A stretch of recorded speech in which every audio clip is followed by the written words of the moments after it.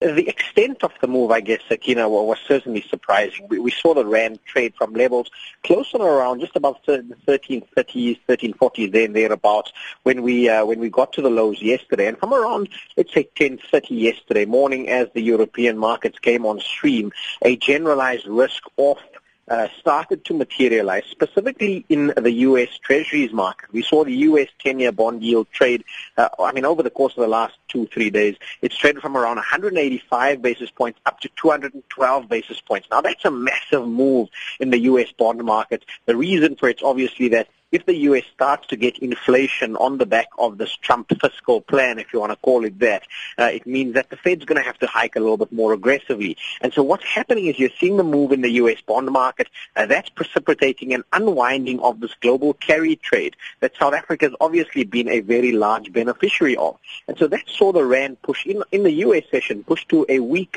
level of around 14.20. Thankfully, this morning seems to be regaining some composure. We're back around 14.05. But that's still a significant amount of weakness. We're seeing similar weakness manifest itself in terms of other emerging market currencies. If you have a look at something like the Indonesian rupiah, that's weakened to such an extent that it's forced their government to intervene.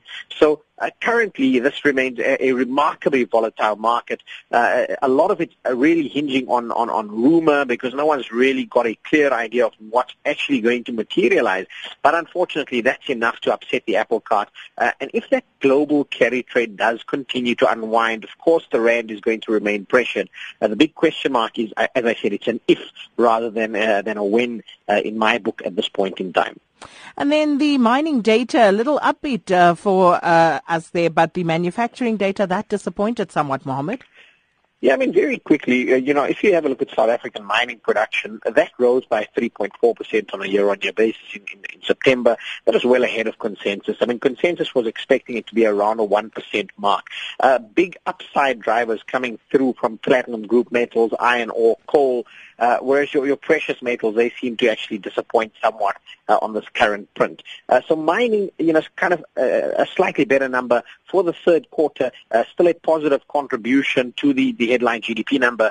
But unfortunately, mining is a much smaller part of this economy right now. It's below 10%. If memory serves, it's around 7 to 8% of total GDP. So that will have a much smaller bearing in terms of the total GDP number. However, when you come across to manufacturing, that essentially flat in September from growth of 2.2% previously. And this was worse than forecasts that were already quite negative, quite bearish, around the 0.5% mark.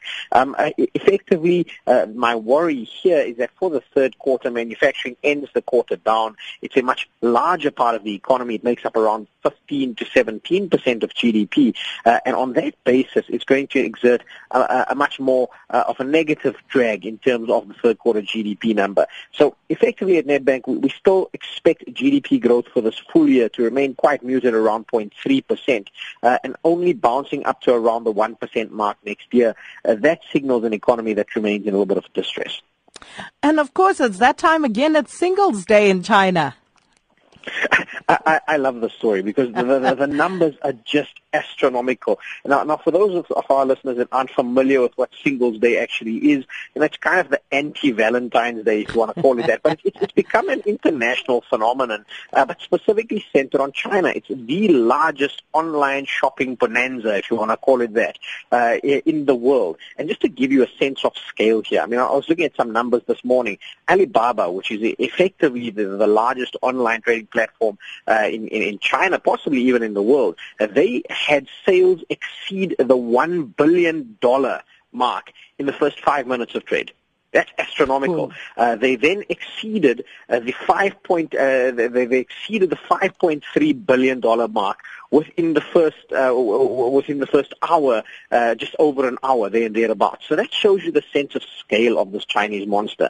They recently, that was last year, saw a 60% leap in terms of transactions, and so they certainly want to repeat that kind of performance. Let's see how it goes, but I think it really signals that, if we have a look at how consumers are effectively interfacing on the retail side of things, certainly on a global scale, online has become so much more important prevalent. And even if you bring that back home locally, I mean, I speak anecdotally to friends and family, and it looks as though the prevalence of online shopping seems to be gathering momentum, even in a country like South Africa. So let's watch that with some interest.